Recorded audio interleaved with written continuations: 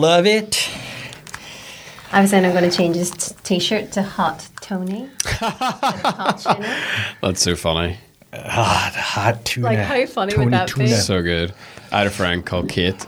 She used to drive when we all passed our tests, she drove a Ford Ka. Someone bought her a TE sticker, so it looked like she was driving a Ford Kate. I love it. Legendary. That's amazing. Yeah. I haven't sound checked you. Are you sounding good? I sound really good. Awesome, bro. Yeah, I can hear it bionically. I love it. This is Roland. Thank you so much for coming on to our show in your studio, Matthew. Bro. Best of Belfast. Absolutely. I'm just glad you guys came. Honestly, like it's a real honor to be here, and thank you for making the trek and Yeah. turning my humble audio studio into a full-blown video thing. So thank you. Hey, appreciate it, man. I mean, we're really honored to have you on our show in your studio. It's an inspiration. Obviously, you've been doing this for quite a bit. Are Absolutely. you almost at your 300 episode? Yeah, we're pretty much there. Yeah. Incredible, Yeah. incredible. And the last time I was here, I mean, time flies. Oh, bro, crazy. Jeez, I mean, was that like 3 months already? Yeah, I was just thinking, like, this is like the completion of the trinity of our podcasts, isn't it? I think so. Because Yeah. we did one with Scott Riley right. together, and then I interviewed you, and now the mic's reversed. So it's Yeah. like, dude, the trinity is complete. Amazing, man. Amazing. I'm sure more to come as well. And we can go so many directions. Oh, bro. I am definitely curious about your work with like mental health. Oh, yeah.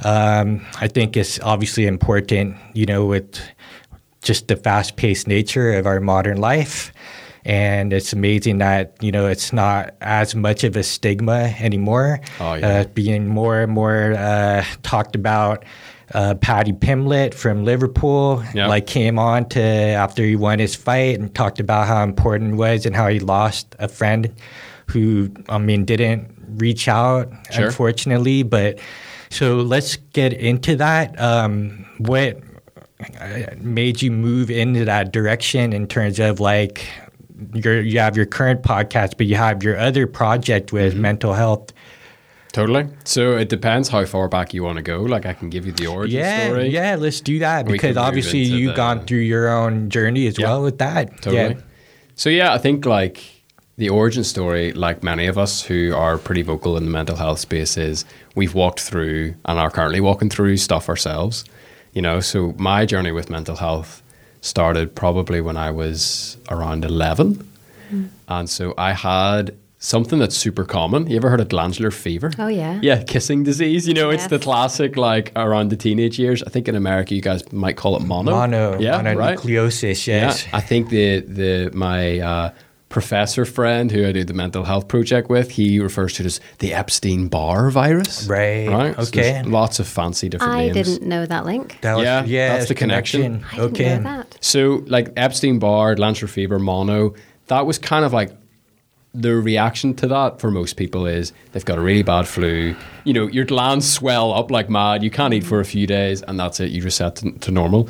There is a small kind of percentage, probably not really that small, but there's a group of people who kind of had long COVID before long COVID was cool, Yeah. where their body had an extended inflammatory response to this kind of big virus that hits your system that didn't really get cleared out properly. Were you partying at 11? Do you know what? I was so disappointed whenever I got kissing disease because I was like, I've never even kissed a girl before. I was going to say, man, I was like me, a Big Daddy Mac at 11 not years at old. all. I was like Peter Parker before the spider bite, you know? Yeah. Big glasses, super nerd, like playing Mario Kart all day and RuneScape and just was like, you know, again, I was a nerd before it was cool. Yeah. And really loved tech. I got that from my dad. My dad was really into tech. We had internet pretty early in the house. I was always into like, you know, pirating stuff and hacking stuff and modding stuff. And so, you know, was really, really into all that. And it's funny, that served me so well. Just on more of the software side or also hardware? No, never hardware. Okay. Never, ever. Like, even to this day, I'm useless. Like, my wife is the handyman in the house. I'd have no shame in admitting Judy's it. the same. You the same? Yeah, she's gonna like come slap on, man. me. Bring it on. Yep. Useless on a hardware perspective. Software, yeah, I never got into programming or anything like that, but like, know my way around. Like, I would be a solid IT guy in a school. Do you know what I mean? Like, I could slot into that pretty comfortably. So, yeah, had glandular fever, didn't really think anything of it. It was just after my 11 plus, which is like our big exam whenever you're 11. It determines the fate of your future, or so it feels like at that age. So I just had finished that. It was P7, which is your final year of primary school. And we were all really looking forward to like the fun part of school we've always been promised. You know, this is the time where you've got nothing really to learn. You go on fun trips. And I remember we went on a tour of like a high school called Crumlin, and just came back from that trip. It sounds like a huge trip. It was like a 2-hour trip, and just was feeling really sluggish. That was the start of a 6-month journey where I was kind of bedridden, lost a lot of muscle, lost a lot of strength, didn't have much to begin with, and you know, was really quite sick, like to the point where I couldn't climb the stairs at some point. And of course, hindsight being 2020, you look back and everything that I do now, and we know as a society about mental health, that was kind of a recipe for disaster on the depression front specifically. And so started really, really battling with depression. Wouldn't even have had that language at that time. The word depression didn't even really come into my life until I was about 16, after, 5 years. It's just hard to believe because this is what, like late 1990s or early 2000s? I'm 95, so that was early 2000s. Early 2000s. Yeah. That's hard to believe. Even the 2010s, probably, Yeah, and within like 15 years or so. Yeah. And a lot of that was cultural. A lot of that was probably family culture as well. Yeah. What the heck is mental health? Nobody knew, Like, being a 90s kid is funny because I think our parents were put in a really difficult position because there was so much newness. There was they were the first parents to experience the internet. There was no rules, there was no guide rails, there was nothing to hold on to, and so there was a lot of flying by the seat of your pants, and a lot of mistakes were made by all parents, as parents do. That's kind of parents' jobs. Yeah, that was the wild, wild west. Yeah, at the so time.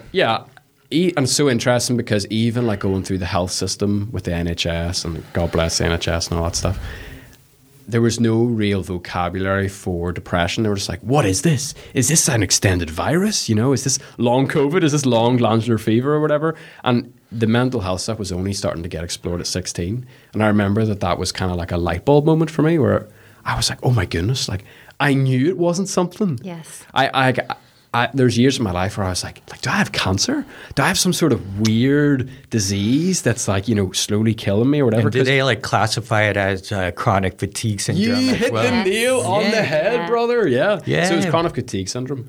We don't know what it is. Pop it in that box. Yeah, it's kind of like, and I don't mean this in an offensive way at all, it's kind of like irritable bowel syndrome. Yeah. You have this umbrella collection of symptoms. We don't really know, so we're going to put you in this box because it's the only way we as the system can even remotely try to process you with the means that we have.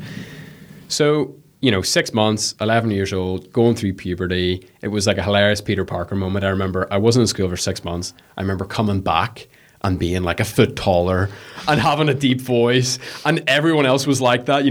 I left, everyone was like playing football in Mario Kart, and I came back and everyone was like trying to kiss each other, and I was like, whoa, like what the heck happened here? Yeah. But in that time frame, I had like a real rock bottom experience.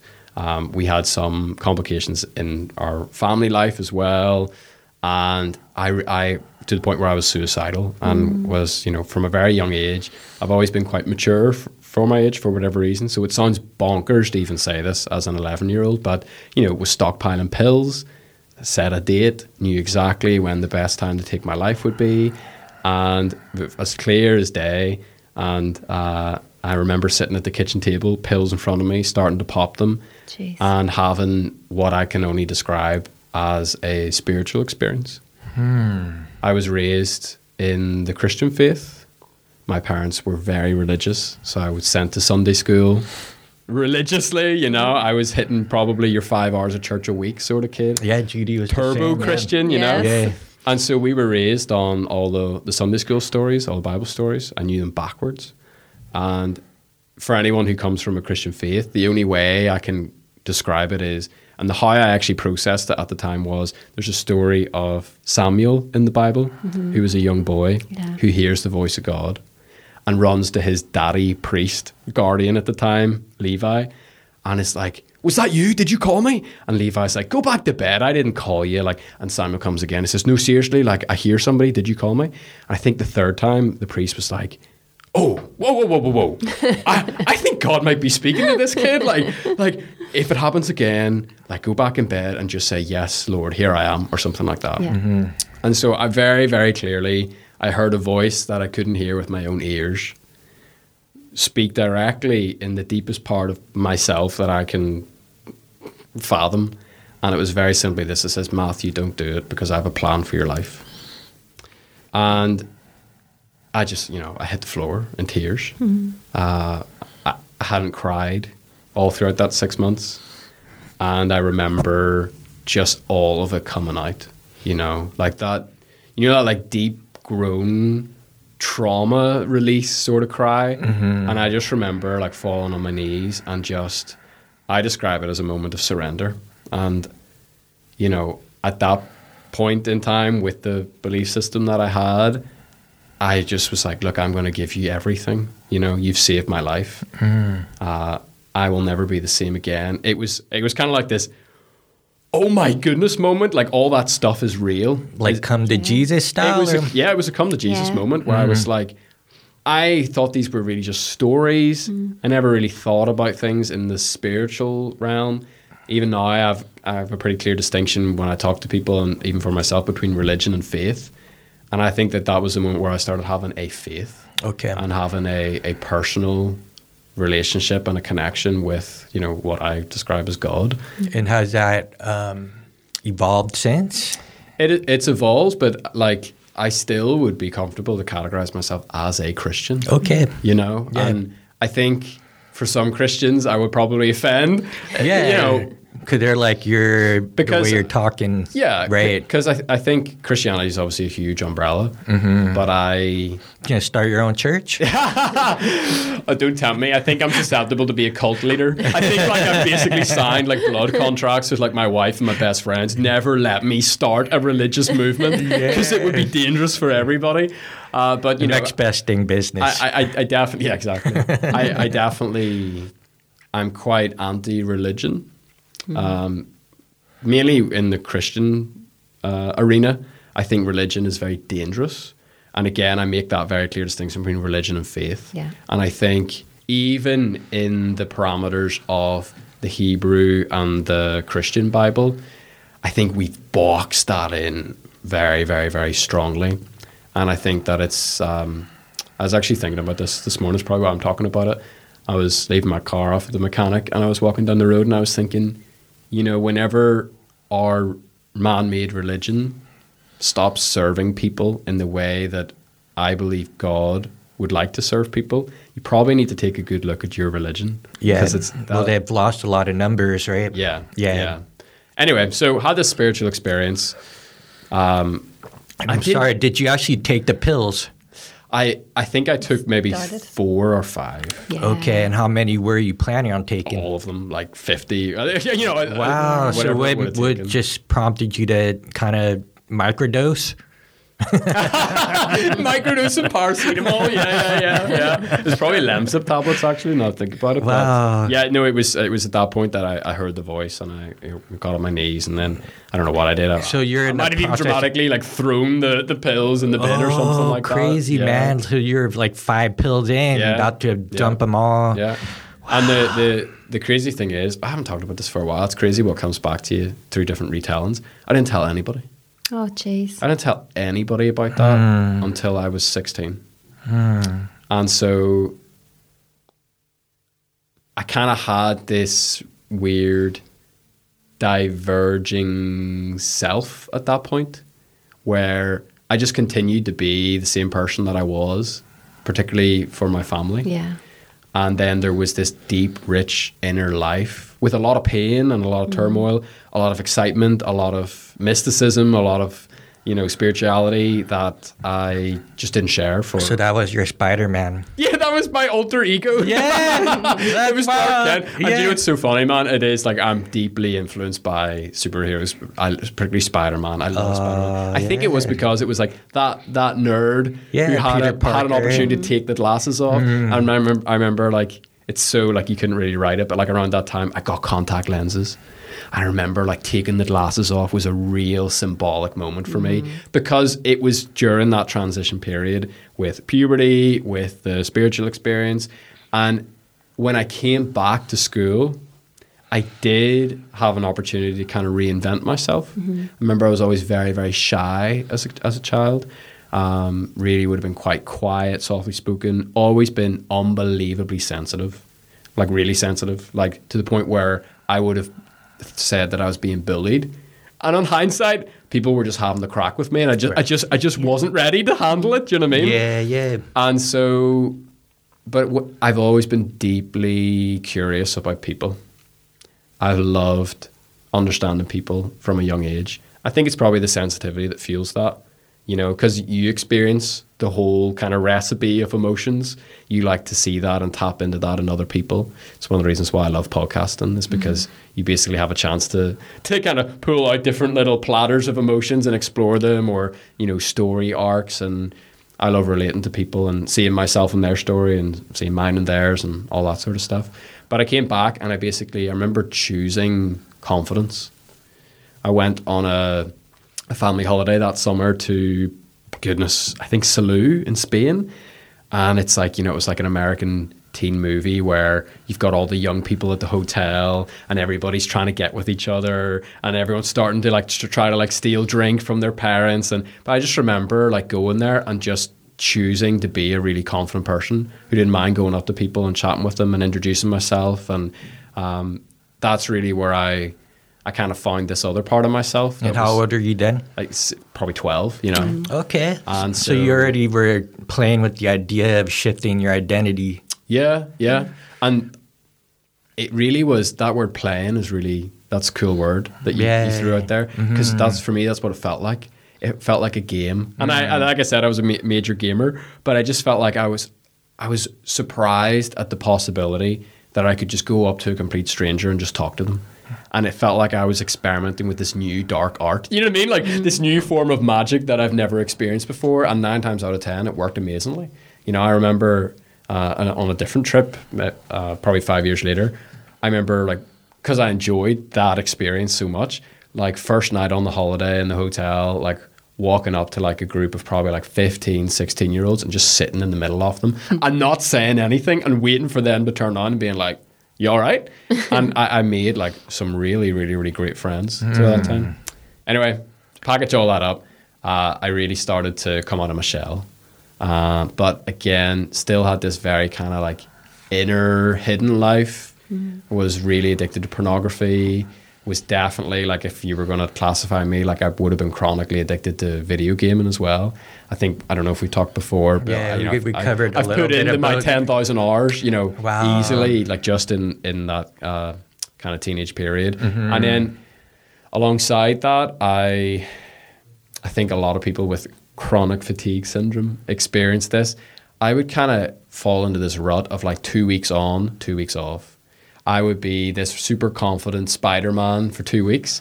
I would be in school. I would be life and soul. I would be having a great time. And then I would get like a chest infection. I'd be lying in bed for 2 weeks. Wow. And I bounced between that, honestly, for the next kind of 5 years. And it would be on top of the world, feeling amazing, to then being at rock bottom, super depressed, by myself, not wanting to talk to anybody, pushing everyone out of my life, parents included. And that was my reality for those 5 years. So there was those two very conflicting selves. Right. There was zero integration between the two. Okay. So obviously you've been working with a lot of experts, having experts on your podcast around mental health, scientists, whatnot, you know, counselors. What is going on based on those experts that you spoke to regarding to that, like, sort of manic depressive roller coaster ride? Sure, yeah. There's a lot of different answers I have to this. My whole life I've been looking for the answer. And I think at this stage, I'm still pretty young, I'm 27, but I think I've just realized there is no one answer. I think it's a combination of lots of different things. My working theory as such, and it changes and it evolves and it adds and removes quite frequently, is something to do with the inflammatory response in the body. If you look at the depressed brain, it's always an inflamed brain. There's a lot of talk about inflammation in lots of different circles. That seems to be the most consistent thread that I can see in my own life, is something to do with inflammation. So I would get physically sick, something like a chest infection, and my body would have an overblown response to that sickness that would lead to some sort of depression. Now, the whole manic depressive bipolar piece is where I'm a little bit less schooled in. But I'm wondering if in that season of my life, is that what caused bipolar? There's a professor I love, Stephen Lardy, and he talks about how you have physical ruts in your brain, and the more times you do something, the more deep and defined Ingrained. those grooves become. And so I wonder if in some ways I was indirectly training my brain Reinforcing. to have two modes, super on Yeah, and super super off. off. Right, and they both fed into each other. Yeah. And so, it's interesting now. Again, the term bipolar only came into my life 2 years ago, which is really interesting. And that's opened up a whole different kind of realm of exploration for me. But like you said, I do think they're linked. And a lot of kind of like bipolar literature and kind of community would say like what goes up must come down. And there does seem to be a pretty solid trend between the highs and the lows. And one of the kind of like underspoken parts of bipolar is if you want to manage the lows, one of the best ways to do that is manage the highs. And so, but you're a teenager. Every teenager wants to suck as much marrow out of life as possible, Yes. They want to carpe the diems, my friend jokes. And so I would just push really hard to get the high as much as possible. And then just, okay, if I crash and burn, I crash and burn. I also think there's a lot in there, and this is like a slightly different answer. I think there's a lot in there about just like the programming we receive as young high achievers. I've always been really academic. It's just something that came naturally to me. Never studied, was a terrible student, and was just straight A's. It just comes to me. I have an audio memory, and I can just remember. I'd be sitting in the exam, and I remember the class. I wasn't even listening to the teacher, but somewhere in the back of my head, I remember like, oh yeah, this is what they said about the cell membrane, like blah, blah, blah, blah, blah, blah, blah, blah, blah. Naturally gravitated towards English and subjects like that, history, where you've got a little more grey area that you can play with. It's not as defined, black and white answers, so I found myself there, and obviously, I would remember quotes and passages really, really easily.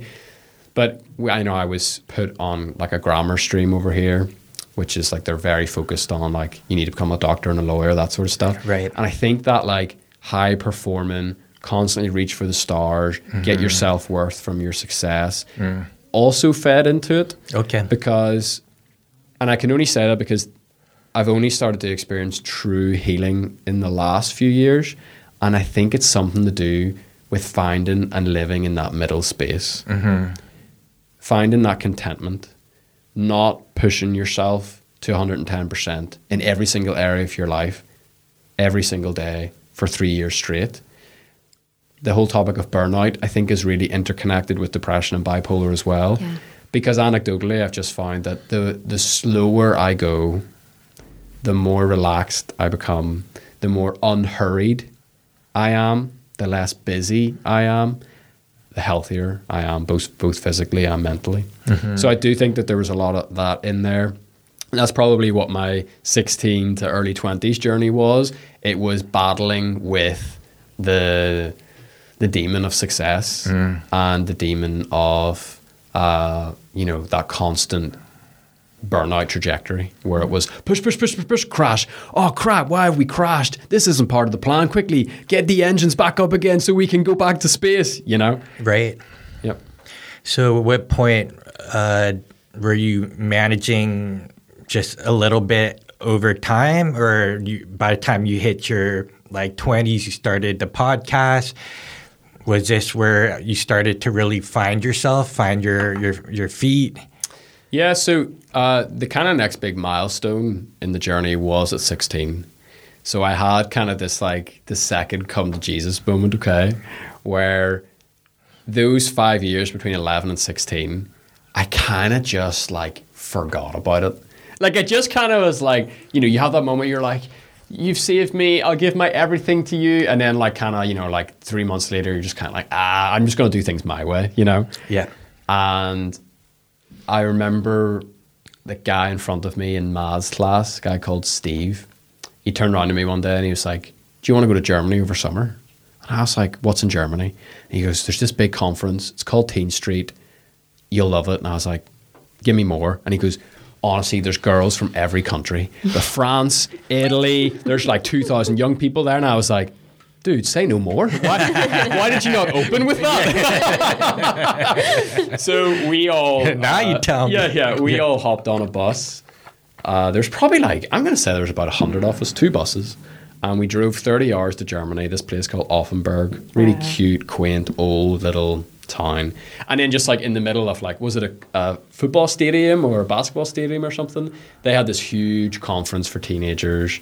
And, you know, that experience was so profound for me because I had a couple of really key moments there. One of them was we had this like simulation, I guess would be the best way to describe it, like a dramatic acting experience where, okay, think of like a haunted house with paid actors. You go in and the actors are part of the thing. We had something like that around the topic of human trafficking, right? Wow. So we had to like consent to everything, and then we were put in this room and we were like, these guys stormed in and like blindfolded us. Wow. Threw us in the back of a van. Jeez. And then took us to a brothel. And it was all like very, very realistic, like needles on the ground, like, you know, these incredible actors pretending to be like, you know, high out of their mind on heroin and stuff. And we would sit down, we were just dropped in the room, no cues, no nothing. And you were like in the room exploring. We started talking to, you know, the prostitute or whatever. And she starts telling her story. And, you know, I think we were in India or something like that. And I remember coming out of that and just like having the fabric of my world unraveled. And really strongly just felt this deep injustice, this deep desire to go. And probably a lot of Messiah complex in there as well. Okay, let's be honest about it. Like, how can I live my life now knowing that this stuff exists? And this was part of that conference. Yeah, this is part of this conference. Where you meet all these hot chicks from all over the world. Yeah, and so I remember like we were taken and we had like a debrief with like a professional afterwards, and they basically walked us through stuff. And I just remember at that point, like I was like, when I grew up, I want to like be the people that like go and like bust the doors down and like rescue the people and blah, blah, blah, blah, blah. It was really into, you know, human trafficking and all that stuff afterwards. But I think the key takeaway from that was felt a real deep-seated call to go overseas, particularly in that like missional context. And so that was one of the experiences. The other experience was kind of like another spiritual moment where I think it was a night of worship where, you know, everyone was just letting go. We were singing songs, we were raising the hands, we were doing all this stuff. And I just, again, this really, really soft voice just being like, well, how's the last 5 years been for you? I remember being like, not so great. And I remember, you know, the same sort of voice saying like, yeah, I've seen that. I see you've been trying to do it your way, and that's cool. That's fine. But I just want to ask you, do you want to continue doing it your way, or would you like to go my way? And it was like a real crossroads moment. And I remember just like, again, in that moment of just like complete surrender, I was like, I'm going to do it your way because my way is just not working for me. That was the second experience. And the third experience, which really actually out of all of them was subtly the most profound of them all, is I started talking to people. So this guy, Steve, who invited me, we really, really connected. And there was 3 or 4 other guys on that trip. And actually just like a big shout out to like, you know, these grown men, leaders who drove us out there, who slept in tents with us, you know, the biggest tent I've ever seen in my life. There's probably like 1,000 people inside. And I mean, some hilarious stories. You can imagine getting a bunch of 16-year-old Yeah, it guys. sounds like pre-Burning Man. Yeah, it pretty much is. Like, it was wild. And Yeah, I we mean, were- Burning Man's at that time, it but was this is like a Christian version. But like, you know. Is it Christian? Yeah, it was. Yeah. Okay. Like, those guys, they gave up a whole week of their lives, and they were just, the only reason they were there was basically to listen to us, you know. And it was the first time in my life I ever opened up about my mental health. First time I ever opened up about pornography. And this amazing thing happens, which, you know, in hindsight now, you know it's going to happen, but there was me too. Yeah. Oh Wow, my goodness. okay. I can't believe you've said that. I've kept the secret for 5 years. Okay. I felt like a freak. I felt like the worst person ever. But this sounds like a real legit like institution where it's real. You know, people are not just buttering things up or sweeping under the carpet, yeah. like a lot of these organizations. Sure, but a lot of it was kind of like, I can't think of any other word other than grassroots. This was the unofficial part of the Okay, and so program. this was like maybe like a young, This was like so we were kind of like in a group of like 6 people, 1 or 2 male leaders, and the rest kind of guys your own age. And the older leaders, they were basically just facilitators. And a lot of the time, they just literally got out of the way and let us do our thing. Yeah, But yeah. the relationships I made there, and tapping into that honesty, was probably the biggest game changer out of them all. Yeah, the point I was getting at is the fact that the organization had adapted to the times. Yeah. And, you know, was talking about real world issues. Oh yeah. You know? Oh, dude. So yeah, to your point, like there was seminars that you could go to. I remember going to a seminar, and the guy literally, I don't know what, we were kind of clickbaited into it. Because then he just started the seminar and he goes, okay, who here watches porn? And everyone was like, whoa, no, you can't say that. Like, you know, we're like hyper religious people. Yeah, like Christian, you can't yeah. ask us Yeah, that. yeah. And he was just so like Direct. and he was direct, and he was more of like a scientist. Like, wasn't really an empath. Like, didn't really have a lot of like good people. He was just objective. He was like, Yeah. here's the facts. Yeah. He's like, this is how many people are watching online. This is how many under 13-year-olds are watching online. Wow. This is some of the early signs coming out of how it's. And he's basically just like, look, like, I know this is affecting you guys. Like, let's talk about it. And no one said anything. You know, no one raised a hand. No one engaged. Everyone like.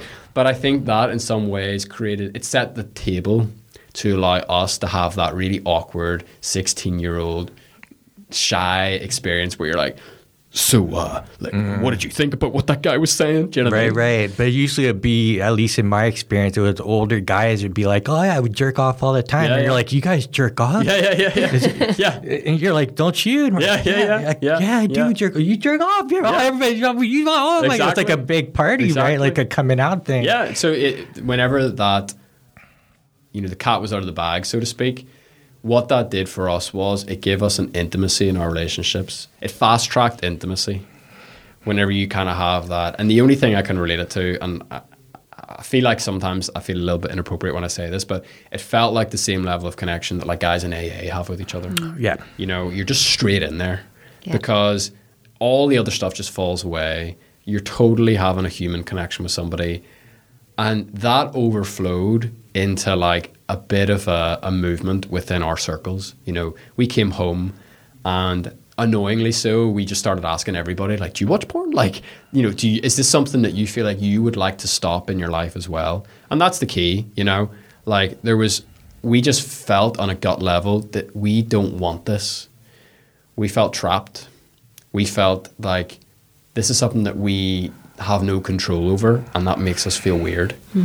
And so that level of intimacy spiraled into just like a really amazing friendship group and a wider circle that would meet really regularly and just talk about the real things of life, you know, divorced parents, depression, other types of addictions, how you're feeling, you know, just the nitty gritty real stuff of life. And again, it's funny, like I see like the early seeds of podcasting in there as well. Yeah. It's talking about the shadow. It's getting in touch with the shadow. Yeah, I was going to say that you were pretty much, you know, isolated in your own dark cave. Yeah. Yeah. And it was like a coming out moment for a lot of people. And, you know, those are the guys that walk me down the aisle. You know, those are the guys that hold my baby daughter in their arms. They're the guys that I see at least once a week. And they're you know, they're the other hobbits on the journey. And so that was the greatest gift of all that. And then just that moment where it's like, what way are you going to go? You know, I obviously had the grades to do anything I wanted. That kind of set me on the path of that like social justice world. So thought I was going to be a social worker, and spent, 3 years overseas in like a missional context where we were working with drug addicts and homeless communities and guys who had lost everything in earthquakes and rural parts of Africa, the whole kind of smorgasbord. I can't really say that word.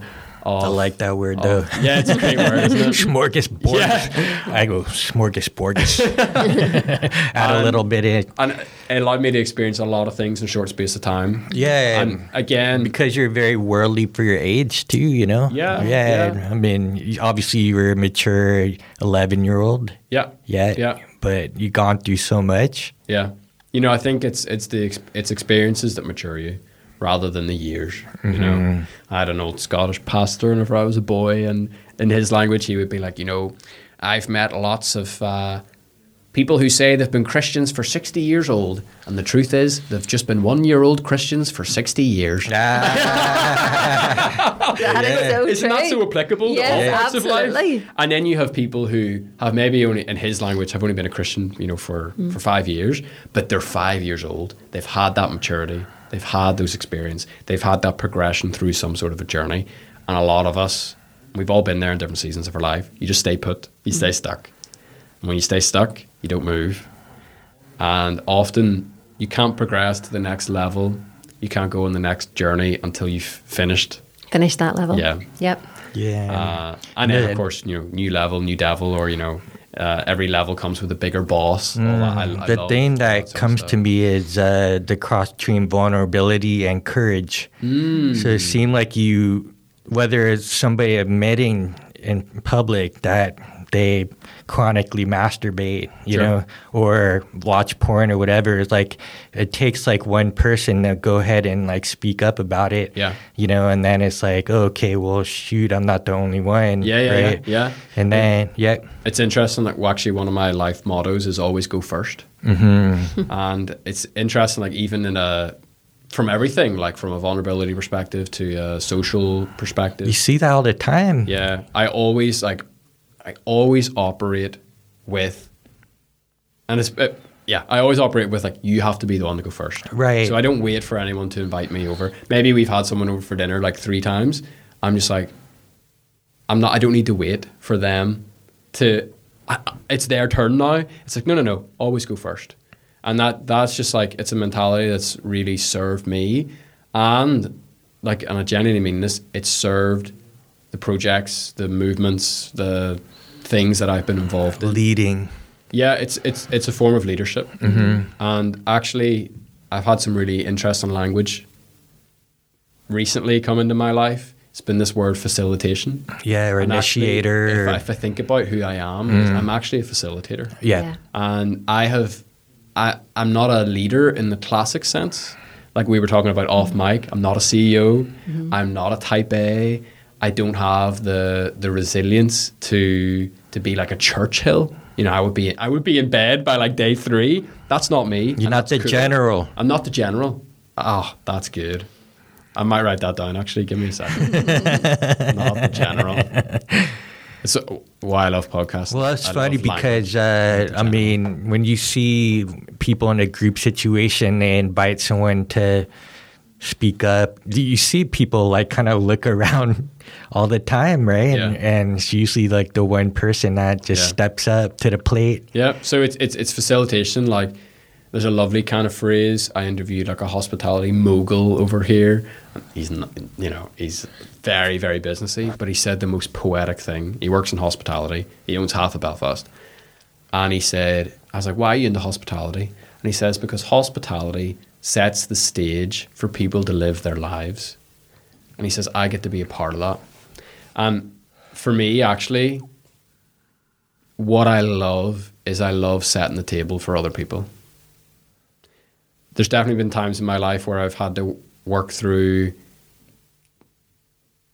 being chronically in that mode of servitude and not finding your own space or standing up to take your own place or stand up for yourself or your own boundaries or whatever. I think I've been on that journey in a pretty significant way. But now I'm on the other side of that. It's even more powerful because I choose to set the table for other people, and I genuinely get a real kick out of it. There was other times where I kind of was doing it even whenever I didn't want to, or I felt pressured into doing it, or I was violating my own boundaries or my own conscience in doing so. And that was the big journey of my overseas, my big takeaway of my overseas experience was learning to find my own limits. Yeah. Because I would just give it all, because I thought that's what a good Christian boy is supposed to do. You know, I was like, what would Jesus do? And did you get the kissing disease again? I just got like, you know, I definitely experienced burnout. Yeah. You know, in different forms and at some points in quite significant ways. But that was a really beautiful experience to realize.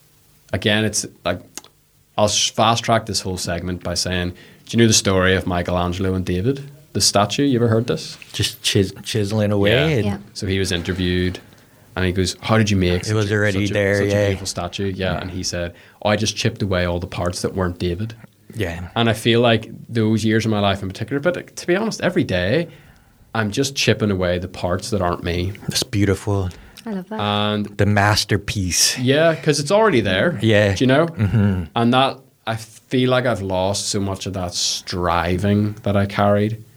And I feel like I am more comfortable in my own skin than I've ever been.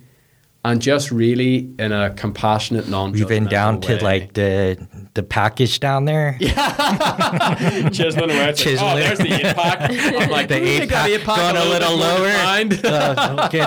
Get to choose your package down below there. Choose your own adventure, you know? But yeah, like it's, I think that's the core focus now of, I don't know if you want to call it personal development or self-care, but it's, what parts of this domain in my life am I operating, or am I playing a character that's not really me, you know? And back to the depression thing, I am a guy that subscribes primarily to biological causes and treatments of depression. So, for example, you know, the guy that I'm, and my business partner, Stephen Alardi, he wrote a book called The Depression Cure, and his big thing is depression is a disease of civilization. So his whole thesis is basically, if you live the way your great-great-great-grandmother did, 90% of you wouldn't be depressed. You know, if you ate right, slept right, moved right, breathed right, were in nature, were connected with community the way that we're designed to be, got your 8 hours of sleep, didn't live such stressed lives, you're pretty much going to be 90% of the way there.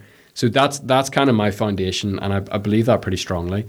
I do think there is this kind of other 10%, and Jim Carrey's got a great quote on it. He says, depression is your body refusing to play the character that you're forcing it to play. And I do think there is something really significant in that as well. Yeah. And I'm definitely not there 100%. I don't think you can ever be. But even in recent years, I find myself just refusing to play a character that isn't who I am. Was there a shift in that like scale balance though, where you were teetering and then it poof went on to like the more side where there was less resistance to being hospitable to people and actually taking the initiative to facilitate, you know, hospitality? Was there a point in your, you know, travels where you're doing the mission work? Did you feel something where you were less resistant, like a graduation or something, like a moment? Yeah, so I would say that the openness, the servitude, the hospitality, the setting the table, that's always just been easy for me. It's always been the bread and butter. The bit that's been hard for me is saying no. No, yeah. Putting your own boundaries. Yeah, it's been boundaries. Yeah. And so, you know, there's a story in the Old Testament about the Israelites wandering around the desert for 40 years. And I think like a lot of years have just been wandering around like in a circle, like not completing the journey. It's like you're stuck in this limbo until you learn how to say no. And I think my graduation was starting to use the 2-letter word NO more frequently in my life. Okay. And it wasn't like a big wham bam. I can tell you kind of like significant milestones along the way. It sounds simple, but like actually the book Essentialism, I don't know if you've ever read it. Oh yeah, I heard about that. Yeah, Essentialism by yeah. Greg McKeown. Just like again chipping away. Yeah, so his whole thing is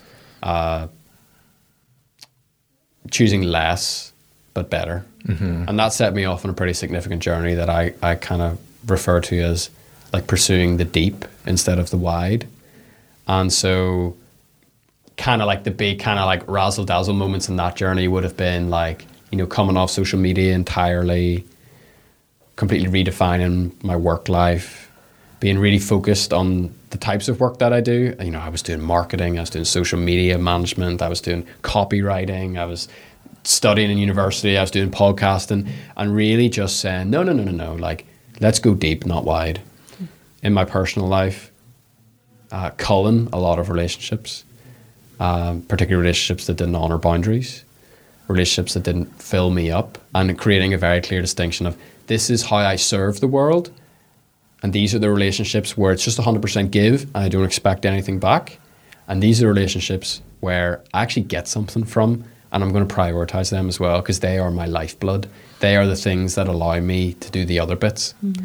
And so slowly but surely, like we used to have a men's group that would meet in Ormeau Baths, a little bit AA style. We would meet and just be like, so like, you know, what's been good, bad and ugly in your week? And people would just bare their souls, and it was really beautiful. There was a guy there, and in Lord of the Rings, at the very start of the Fellowship of the Ring, like Sauron, the big baddie, he's got this huge flail, and he like, there's this moment where he like swings it and he knocks like 30 people back, and we made a gif of that, and we call it the no flail. And so like anytime like no, it's like there's 30 people asking you to come to an event, and then, you know, someone would put in the group, it's like, dude, just exercise the no flail today. Right. And but it is like a muscle, and like I say no like probably like to like 9 times out of 10 things in my life now, and I'm super comfortable doing it. Yep. Or I'm human, you know, like I overextend myself with commitments, with things, and I'm so comfortable now just bowing out and not being worried about what people think, because I would, you know, oh no, like what about my integrity, like what about this, like what about that, and I'm like, dude, like it was prioritizing, like it's just a cliche, it's like putting your own mask on first, you know, on a plane, and realizing that if you don't do that, it's just not going to work. Yeah. And it's interesting, like even like redefining my faith. I don't really like that phrase. Let me take that back. Rediscovering who Jesus actually was, and reading the same stories I read my whole life, and starting to understand a little bit more of the truth of them. And like the amount of times Jesus said no is startling. Right. I read an amazing book recently called The Overload Syndrome. This is actually a funny story. I read this book when I was 16. I found it in a charity shop when I was searching for a bow tie for a formal. And I picked it up. It's an ugly cover. It's not an attractive looking book. And I picked it up and I devoured it.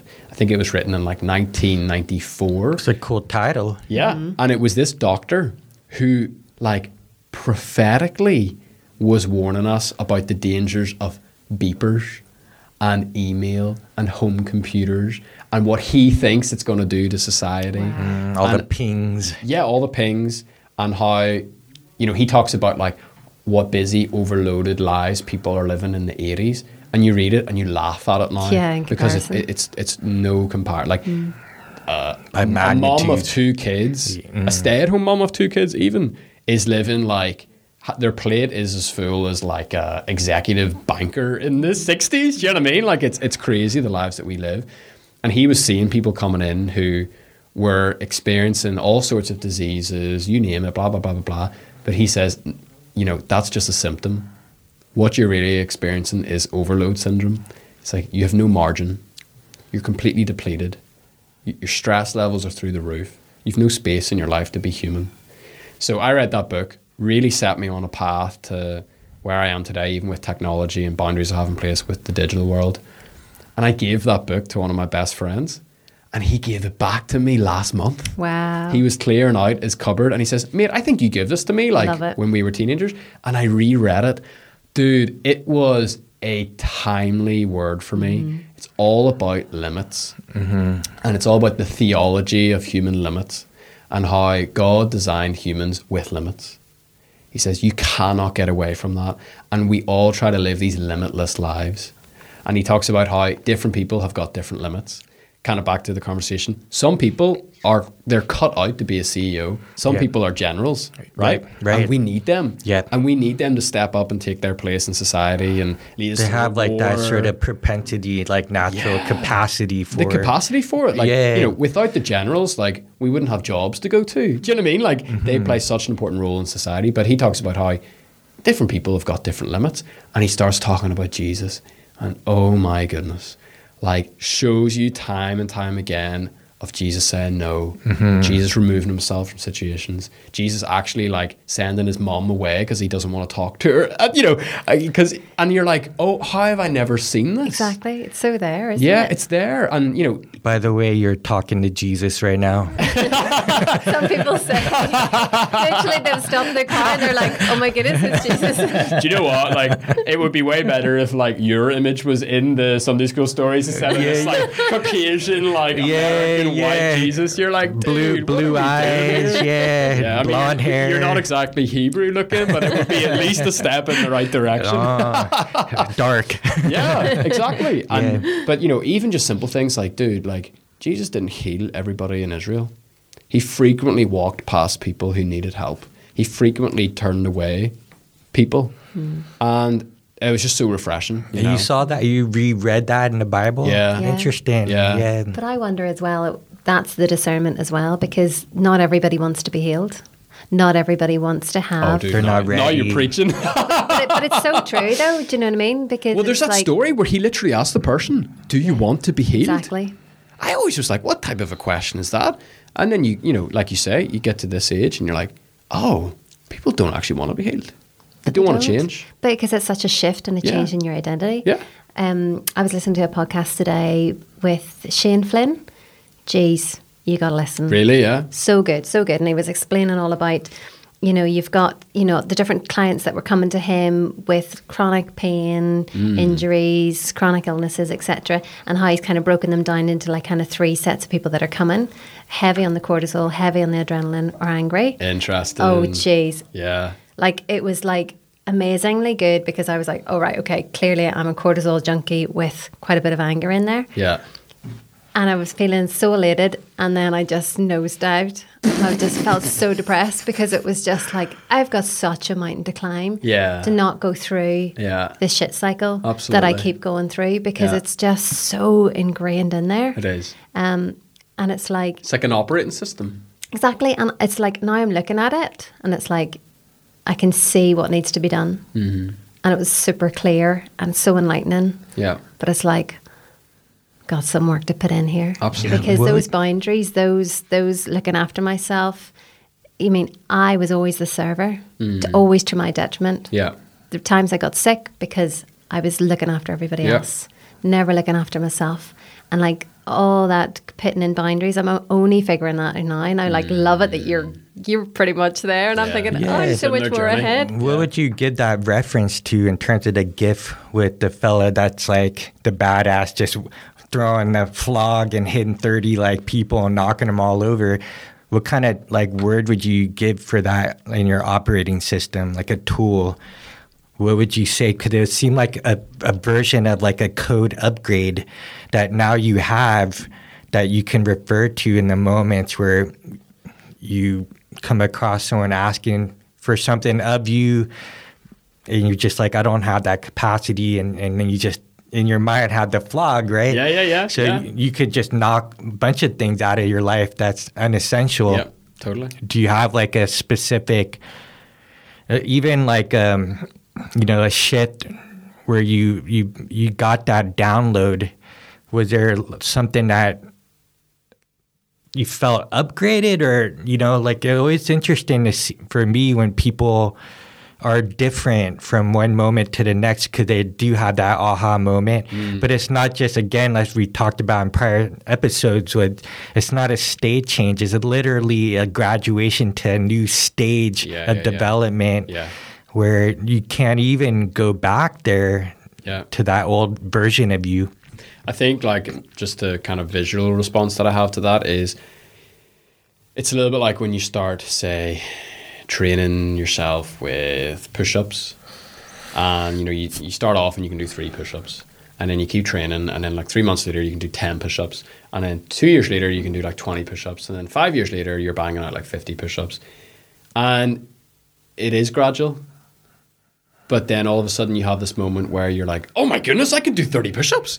Do you know what I mean? Right. So like in the day-to-day, in the decision by decision, you don't really notice that you're getting stronger.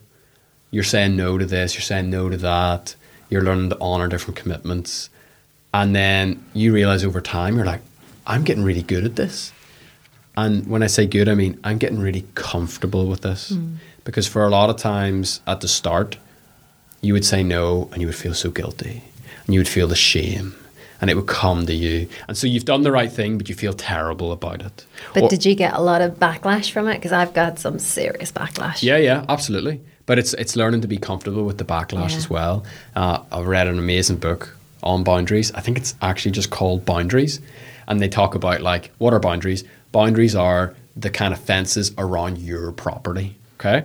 So you have your property, I have my property, you have your property. And so what's inside my property is my business.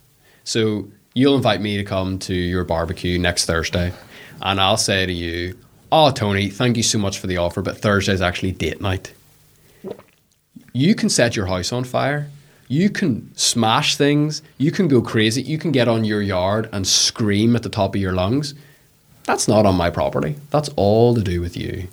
And learning to realize where I begin and where I end and where you begin is so crazy, because I'm not responsible for people's reactions. And ultimately, 9 times out of 10, people are looking for you to do something for them. Yeah. So there's no obligation, you know? Like anything that you give is a gift and it should be received as such. There's relationships in your life where there's actual commitment and there is give and take, and that's important to have too. But I can't have that with like a random podcast listener or an old client or an old friend. Like we need to give each other permission to say no as well. And that's, I think part of the big journey for me is it's the classic, like do to others as you would have them do to you.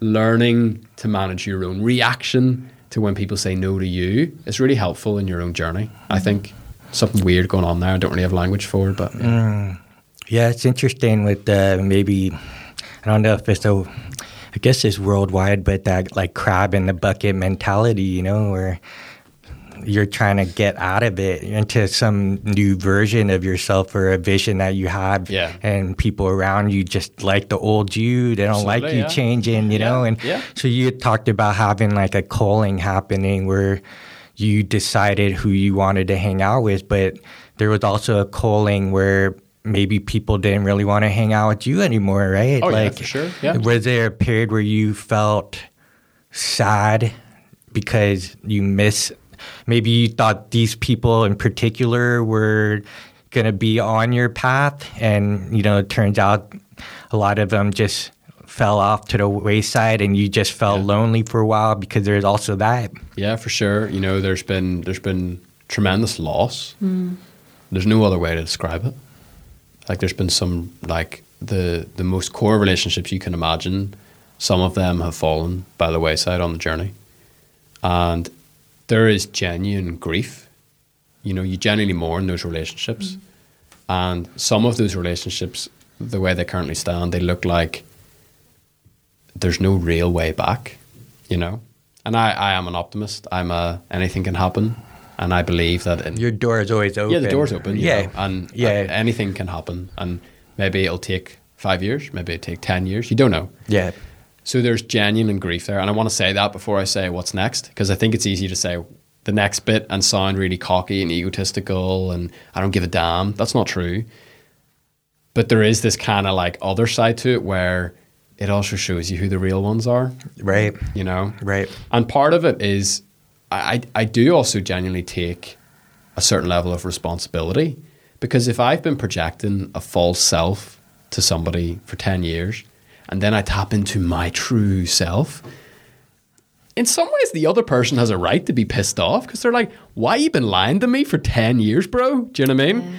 So, I never thought about it that way. Yeah, like that's brilliant. There's a lovely phrase called, I don't even know where this comes from. no, I won't be able to get it. I'll just say it anyway. The guy said, like, it's really important to set your stall out early. And he was talking about it particularly with faith. So he's like, if you're like, if faith is so important to you and you like go to church all the time and you're like, faith, Jesus, and you work with somebody for 7 years and then 7 years later, you kind of accidentally let it slip that you're like Christian, they're kind of going to be a little bit pissed because they're like, dude, like, I feel betrayed here. Even if I hate Christianity and I think you're the dumbest person in the world, I kind of feel like you've deceived me here, bro. And I think that there's a lot of overlap there for lots of other areas in our lives, you know. And so I think the truer you can be, the faster you can set out your stall. It's integrity, you know. I had an old manager, learned so much from him, and he said, integrity is not about being faultless. He says integrity is about being falseless. He says it's not about being perfect, it's just about being honest. And I think revealing those parts of you sooner, whether it's the boundaries, it's just going to be beneficial. You know, like now I am a terrible digital communicator. You know, I don't respond to emails. I don't respond to you know, messages for maybe days or weeks at a time. And I've actually learned to put things in place like autoresponders, or even if I meet new people, I'm like, look, by the way, if you really need me, call me on my brick phone. This is the number, because I just want to be clear about the expectations up front. Or I mightn't get back to you for a while. It doesn't mean that I don't love you. So kind of getting ahead of it a little bit and being upfront with people also is a way to kind of like avoid unnecessary like road bumps as well. You know, like I think there's a little bit of a culture where or it's assumptions like, on their end. Yeah, you know, like this guy's like a dick. Open communication. Yeah. Instead of like, there's kind of like a little bit of like this toxic culture, even in the like minimalism movement, where it's just kind of like, well, that's just who I am, and you just have to accept it, and like that. And that is true, but like you can at least like preempt guide people a little bit along that, as opposed to like intentionally giving them like brick walls to hit against. Do you know? Yeah. Interesting. Any thoughts there, Judy? It was making me think about a book that I'm recently been listening to on Audible called 4,000 Weeks. You read it? This is Walter good. or somebody, or he's... I want to say Oliver, but I can grab my Oliver phone. Berkman? Maybe. It's on my... I think it's on my reading list. It's like one of the top books right now on Amazon or something. Brilliant. And do you know what the 4,000 Weeks stands for? It's your working life. No, your actual life. Your actual life? Your actual life. Oh my goodness. It's like pretty much that's what you're dealing with. Maybe a little bit less, maybe a little bit more. And he isn't like right at the start. He's kind of like, well, let's say you live to like maybe longer. Maybe you live to like 85. So you've only got, and then it'll go 4,000 weeks. And you're like, geez, that sounds like nothing. Yeah. Because it can just go like that. Yep. And he was saying so many things that you were saying basically about, my life is saying no now to 90+% of all the opportunities, because ultimately you can't do everything. No, you can't. You'll never do everything. No. You'll never master all the emails that come through. You'll never master all the expectations other people have of you. You'll never master all of that. It just will never happen. You can't do it. Accept defeat. Yeah, that's the thing. Yeah. And it was just like so refreshing to hear it. And I'm like, of course. And it's interesting as well because like my background was so kind of like full on, you know, very abusive, very violent. I didn't understand so many basic things about social cues and social responsibilities and boundaries and other people's feelings, and that wasn't my responsibility, and that, you know, all of these things. There's so much that I'm still kind of figuring out now, and hearing this in this book, I'm like, geez, everybody needs to listen to this. Yeah. Because there's so many ways that you've always thought time management and multitasking and da-da-da, and it's like, that's just killing everybody. It's killing everybody. I mean, and just making everybody so sick. And it's like, no wonder everybody's struggling. Yeah.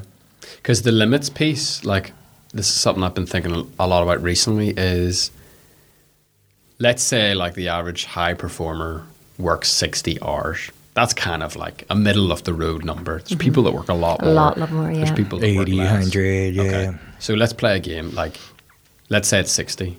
All right, push it harder. Let's say 70. Really push it, say 80. Say you're an absolute freak that can work 100 hours a week. there you go, you've hit your limit.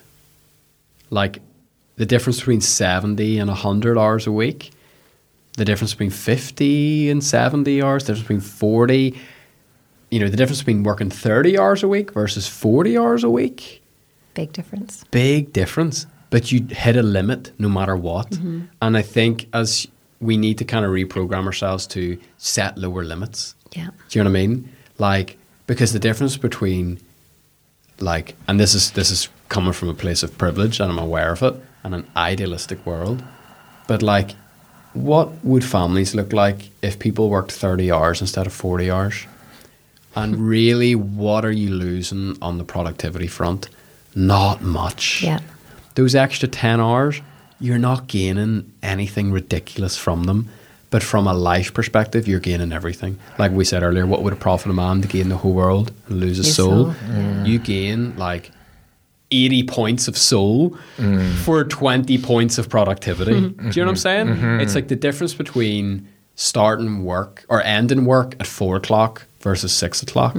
What are you doing between 4 and 6, really? Right. That's the time where like people start scrolling on TikTok. Do you know what I mean? But like, what they could go and pick their kids up from school. They could go to the gym. They could drive to the beach. There's so much you can do by actually just lowering your limits, even by a small amount. And I've been thinking about that so much. Amazing. And the ability to go deeper on those 30 hours. Dude. Yeah, totally. Like pure Absolutely. quality. But I think also as well, because the fulfillment then, Yeah. because you are there, you're present, you're focused. You're Yeah. like, I'm here for this time. I'm going to do my best that I can within Yeah. that space of time. Because leaving a job where you could never fulfill the role because it was more piled on. You got more efficient, you got more piled on. Yeah, more that's the piled on. thing. Yeah. It was so depressing. Your efficiency gets you in trouble. Yeah, totally. And it was so you depressing. get punished for being effective. Exactly. Which is why I think that's why I've gravitated towards being a business owner, because your effectiveness and efficiency, you get rewarded with freedom. Yes. Now, that's an active choice you have to constantly fight against, because you also can be the worst boss in the world for yourself, because you can do the thing that your former employer would do where you then just try to exchange more efficiency for more profit and you work the same amount and whatever.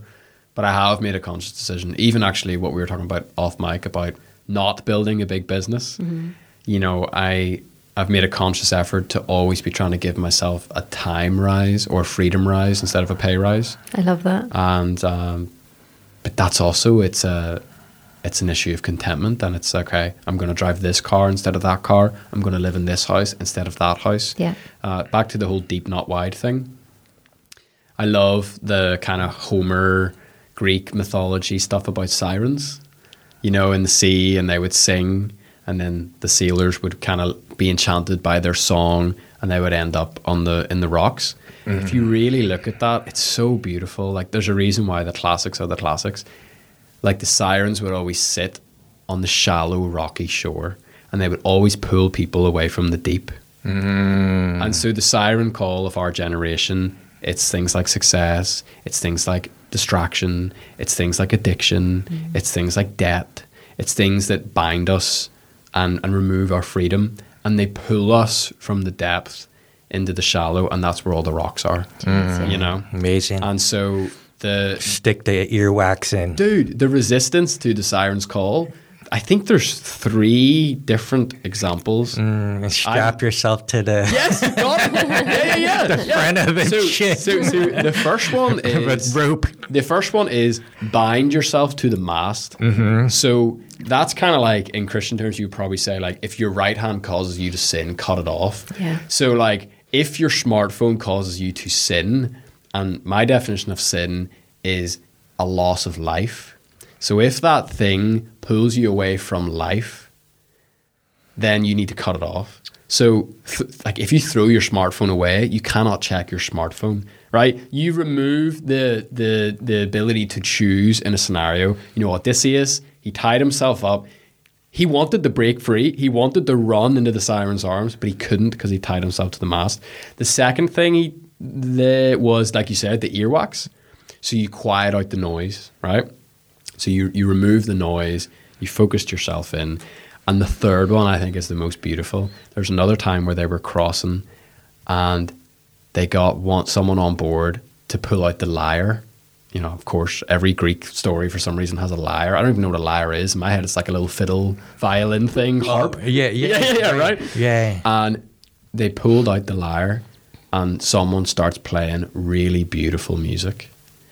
And so I think there's a lot of talk about tying yourself to the mast, throw away your smartphone, put this website blocker on, delete your social media. Those are all excellent. Like Greg McKeown, he talks about decisions that make 1,000 decisions for you, where you make one decision and it removes many other decisions. I personally don't need to worry about managing my social media usage because I don't have it. Yeah. You know, one big decision, boom, 1,000 dominoes have been removed from me.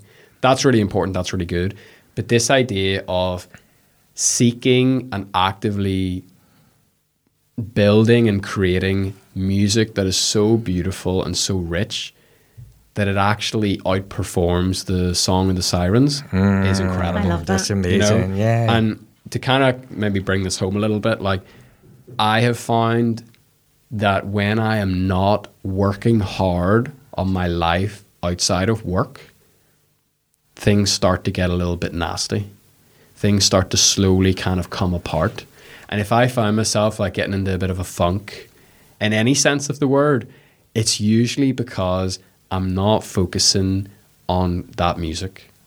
I'm not focusing on getting that music to play in a way that's more appealing than the Siren's Call. You know, if I'm not curating really deep relationships with my friends, if I'm not making real intentional time for my family where I want to be with my family, whenever that shifts and I find that, you know, I can't wait to finish this social thing so I can get back to my work or get back to my addiction or get back to checking this thing, that's where things start getting completely out of whack. And like, you know, currently I'm in a season where I can't wait to finish work so I can go home, or I can't wait to be done with this screen time thing that I have to do, like an email or something, so I can go and exercise.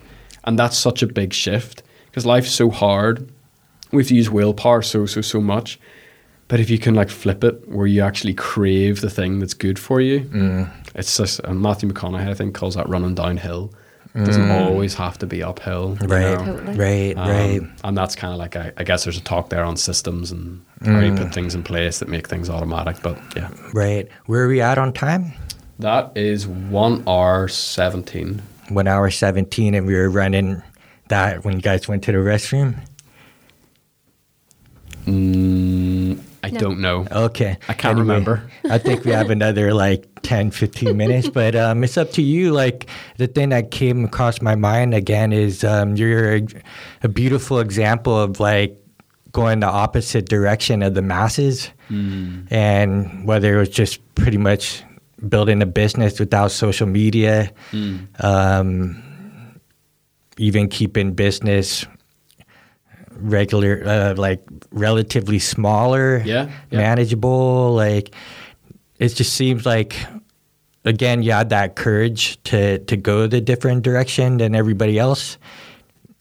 How has it been for you? Like what, just to help others that look to you as an example, that they don't have to do what everybody else is doing in regards to like business per se. Yeah. So it just seems like you work more in the, you know, analog world versus the digital. You know, it's like that it is possible to do all these things. In fact, it may be even more real to interact with people face to face and less digitally, you know?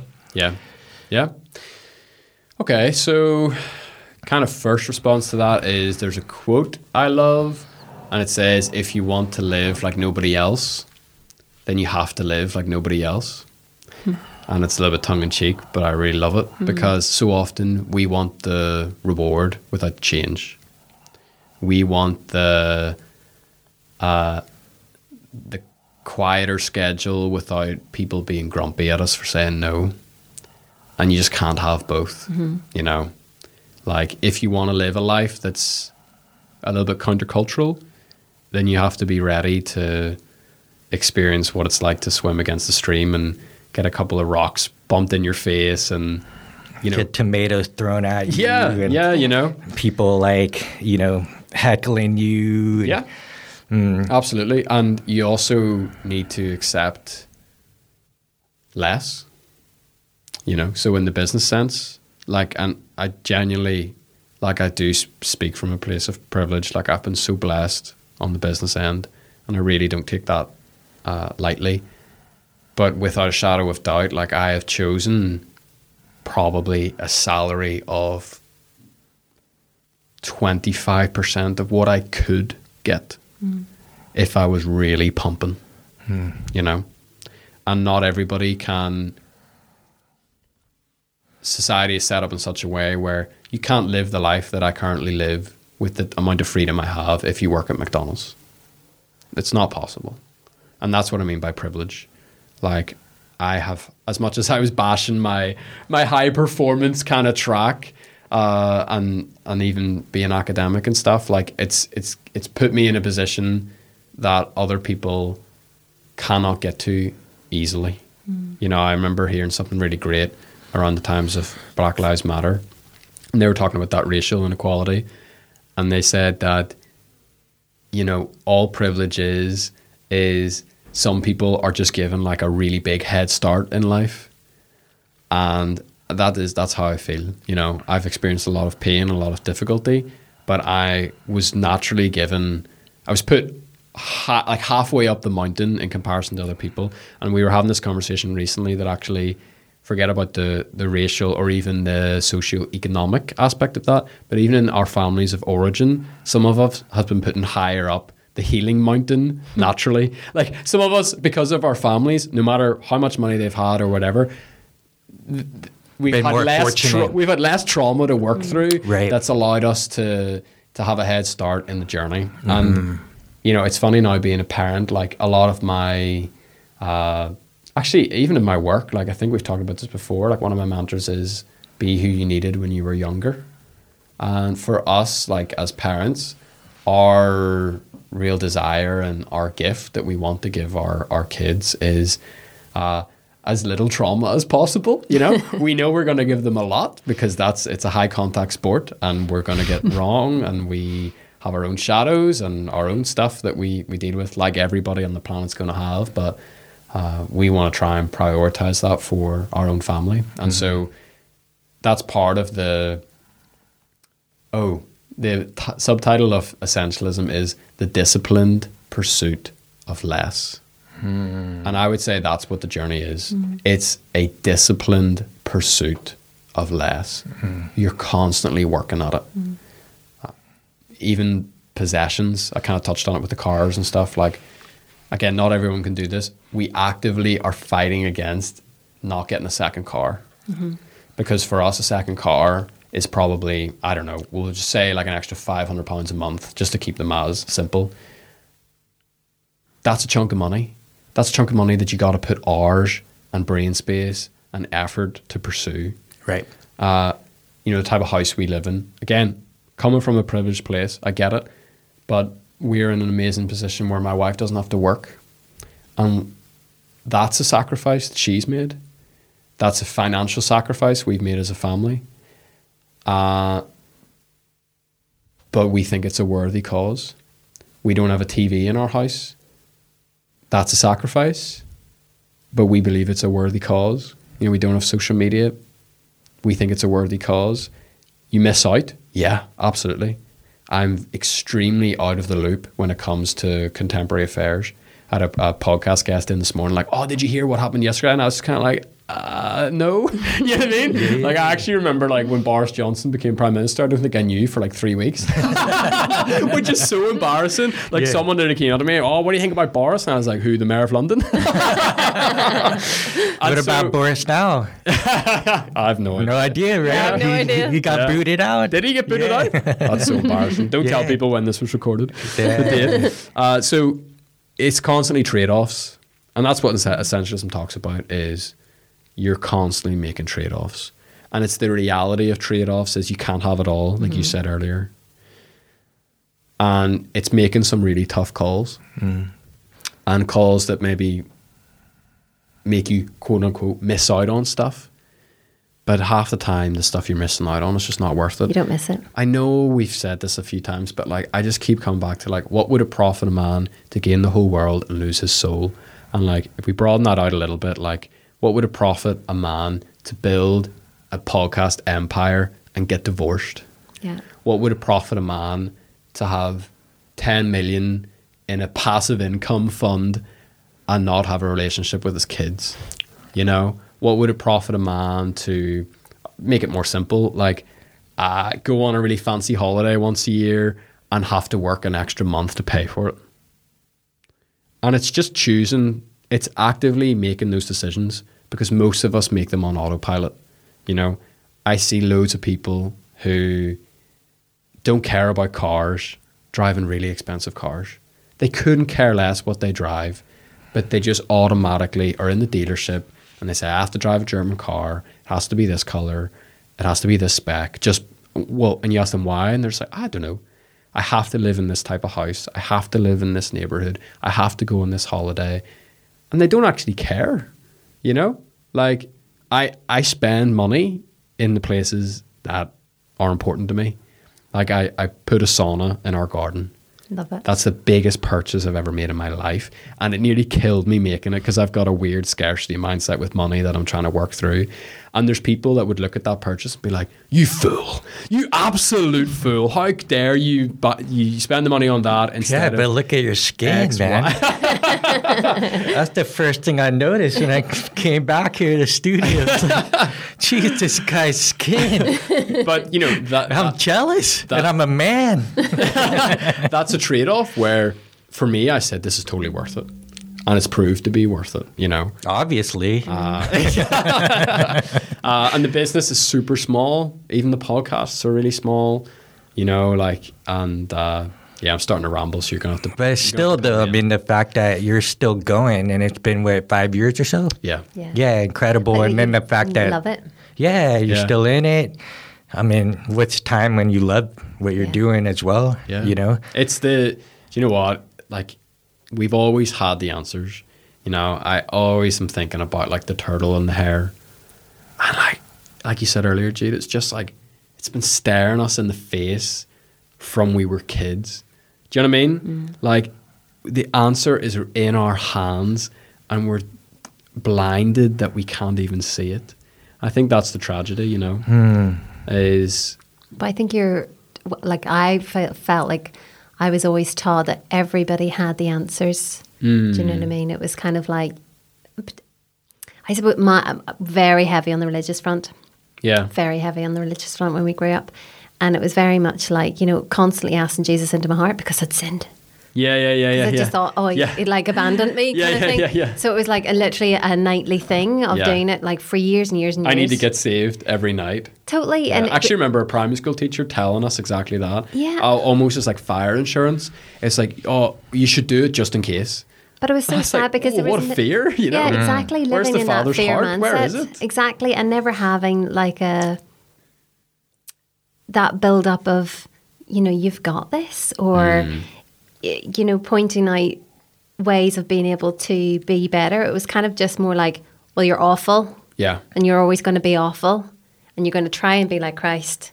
But you're never going to get there. Yeah. So just shut up, keep down. Yeah. Keep your head down. There was never any kind of like real discipleship, real encouragement, real kind of like empowerment.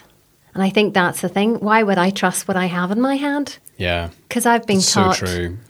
There is no basis for me ever to trust my intuition, trust my gut, trust all this kind of stuff. Or just permission to fail. Yes. You know? Oh, totally. I had there was an old guy in my life for a really short season, and he came up to me in church one day with like he had a vision that he felt like was for me, and he came over to me and he says, "Do you know what, son? You do realize that your life and God's will for your life is not a tightrope." So back to being 11 years old, hearing the voice, "Don't do it, Matthew, because I have a plan for your life."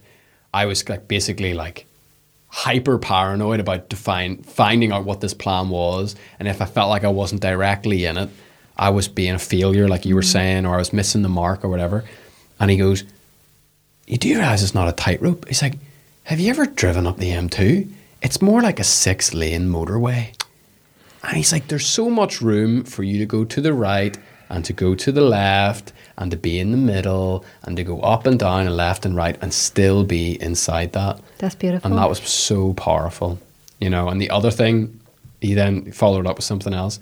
He says, I had a picture of you and you were just a big hand that was just white knuckles. He says, you don't have to white knuckle your way through life. And honestly, like, that man came into and out of my life very, very quickly. But that simple kind of like concept has radically altered my life. And that's where I think like there is so much power in the prophetic and in the spirit kind of realm, because he was tapping into something that there's no way I could have got to myself quick, you know, in any sort of speed. And there's no way he didn't know me, you know, like it was just totally out of the blue. But I actually wanted to come back. I was thinking about something for you when you were speaking maybe 10 minutes ago. The story of Mary and Martha. And when you were saying like you were constantly a servant. Do you know this story?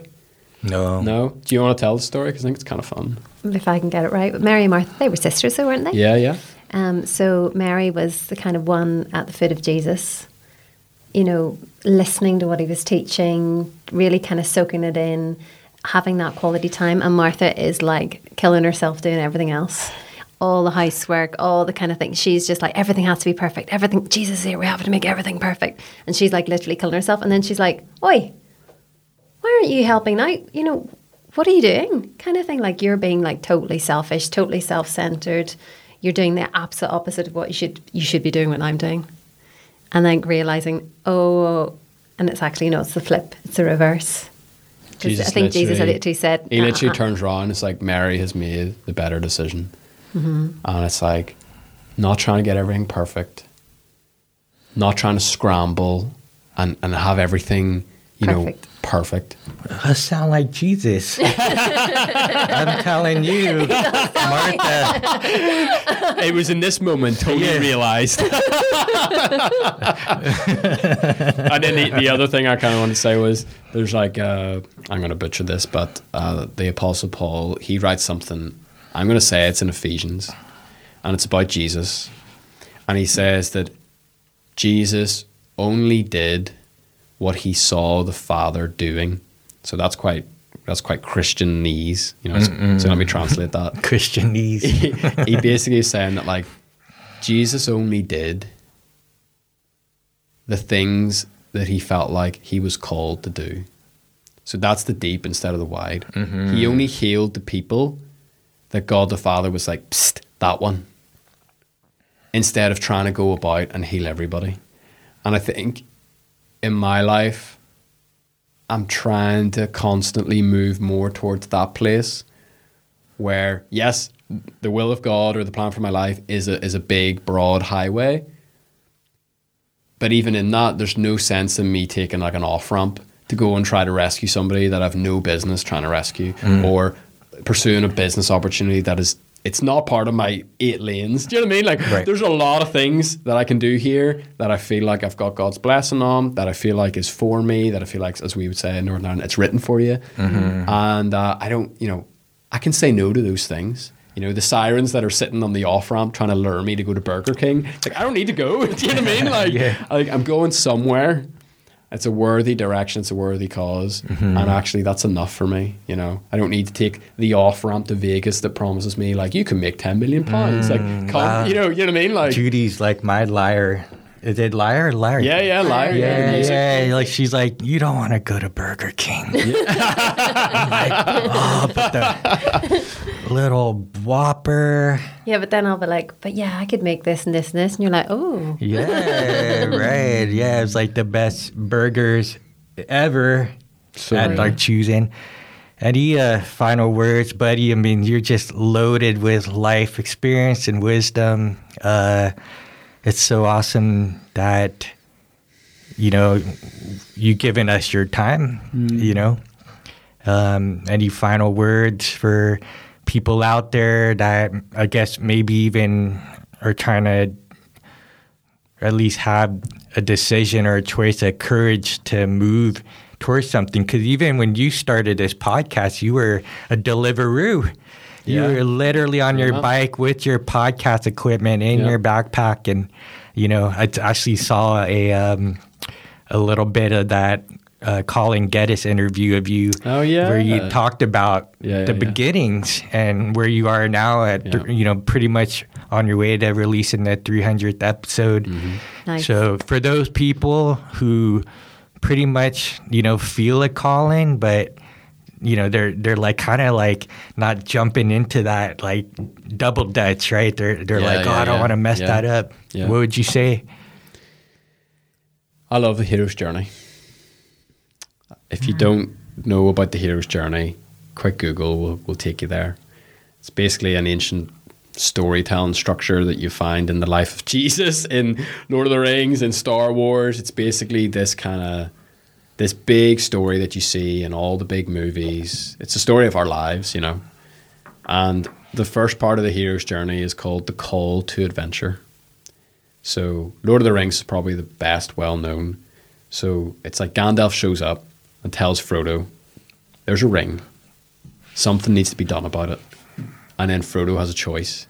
Do I stay in the Shire? Do I stay in the familiar?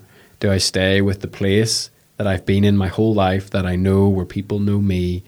Or do I embark on this unknown journey? And Joseph Campbell, who is kind of one of the main researchers, proprietors, writers on the topic of the hero's journey, has got this lovely quote where he says, "The cave you fear to enter holds the treasure that you seek." And so genuinely, like, I'm not talking to everybody right now, because not everyone who's listened to this feels that stirring in their gut. But there's a few people who are listening that do, and they feel that excited, nervous energy. And that's the call to adventure. And to those people, I would say, go. Leave the Shire, whatever your Shire is, whether it's a job, whether it's a group of friends you're in, whether it's a country, whether it's a mindset, a belief, whatever, and go on that journey and step into that unknown.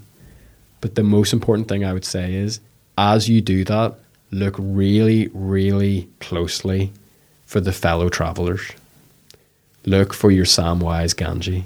Look for the other hobbits who are going on that journey with you. Because just like I was when I was 17, in that tent in Germany, without them, I couldn't have made it. And there's people in your life who will be mentors. The old man, like this guy I just talked to, he's like a Gandalf, but Gandalf won't get you there. Gandalf pops in and pops out. He doesn't hold your hand. But the fellow travelers will. And when you get beat up, they'll be the people to pick you up again. When you get an arrow to the knee, they'll be the ones to put the bandage on. And you'll do the same for them. And you need to find those fellow travelers, because that's the human journey. Never meant to do it alone. And it's such a cliche, but like, that's where the beauty is. It's in those relationships you make along the way. It's being able to actually take part in this experience we call life with other people. And the destination does not really matter.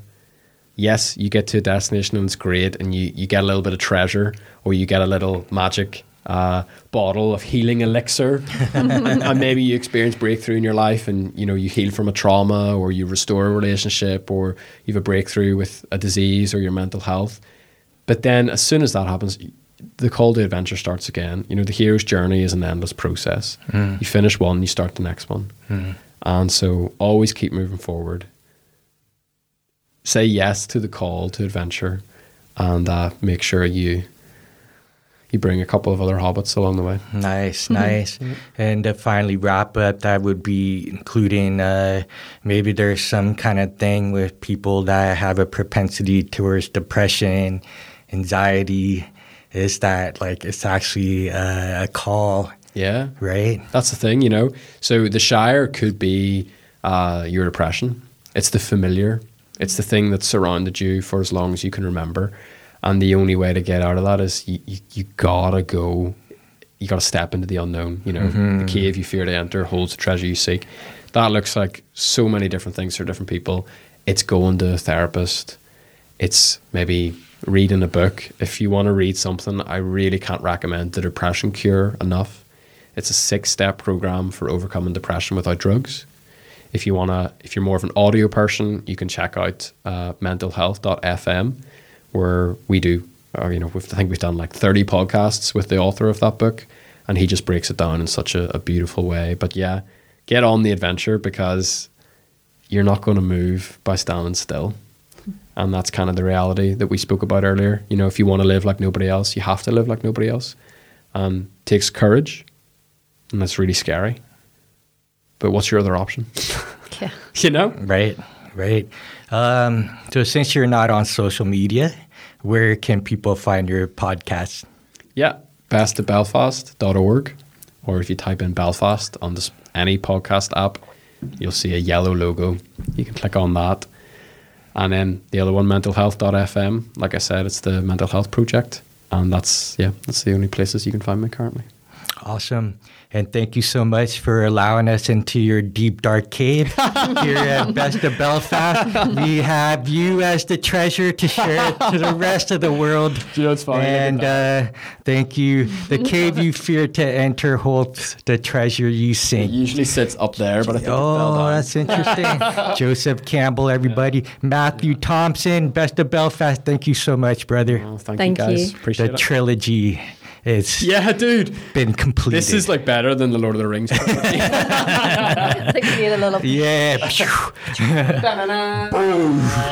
Awesome.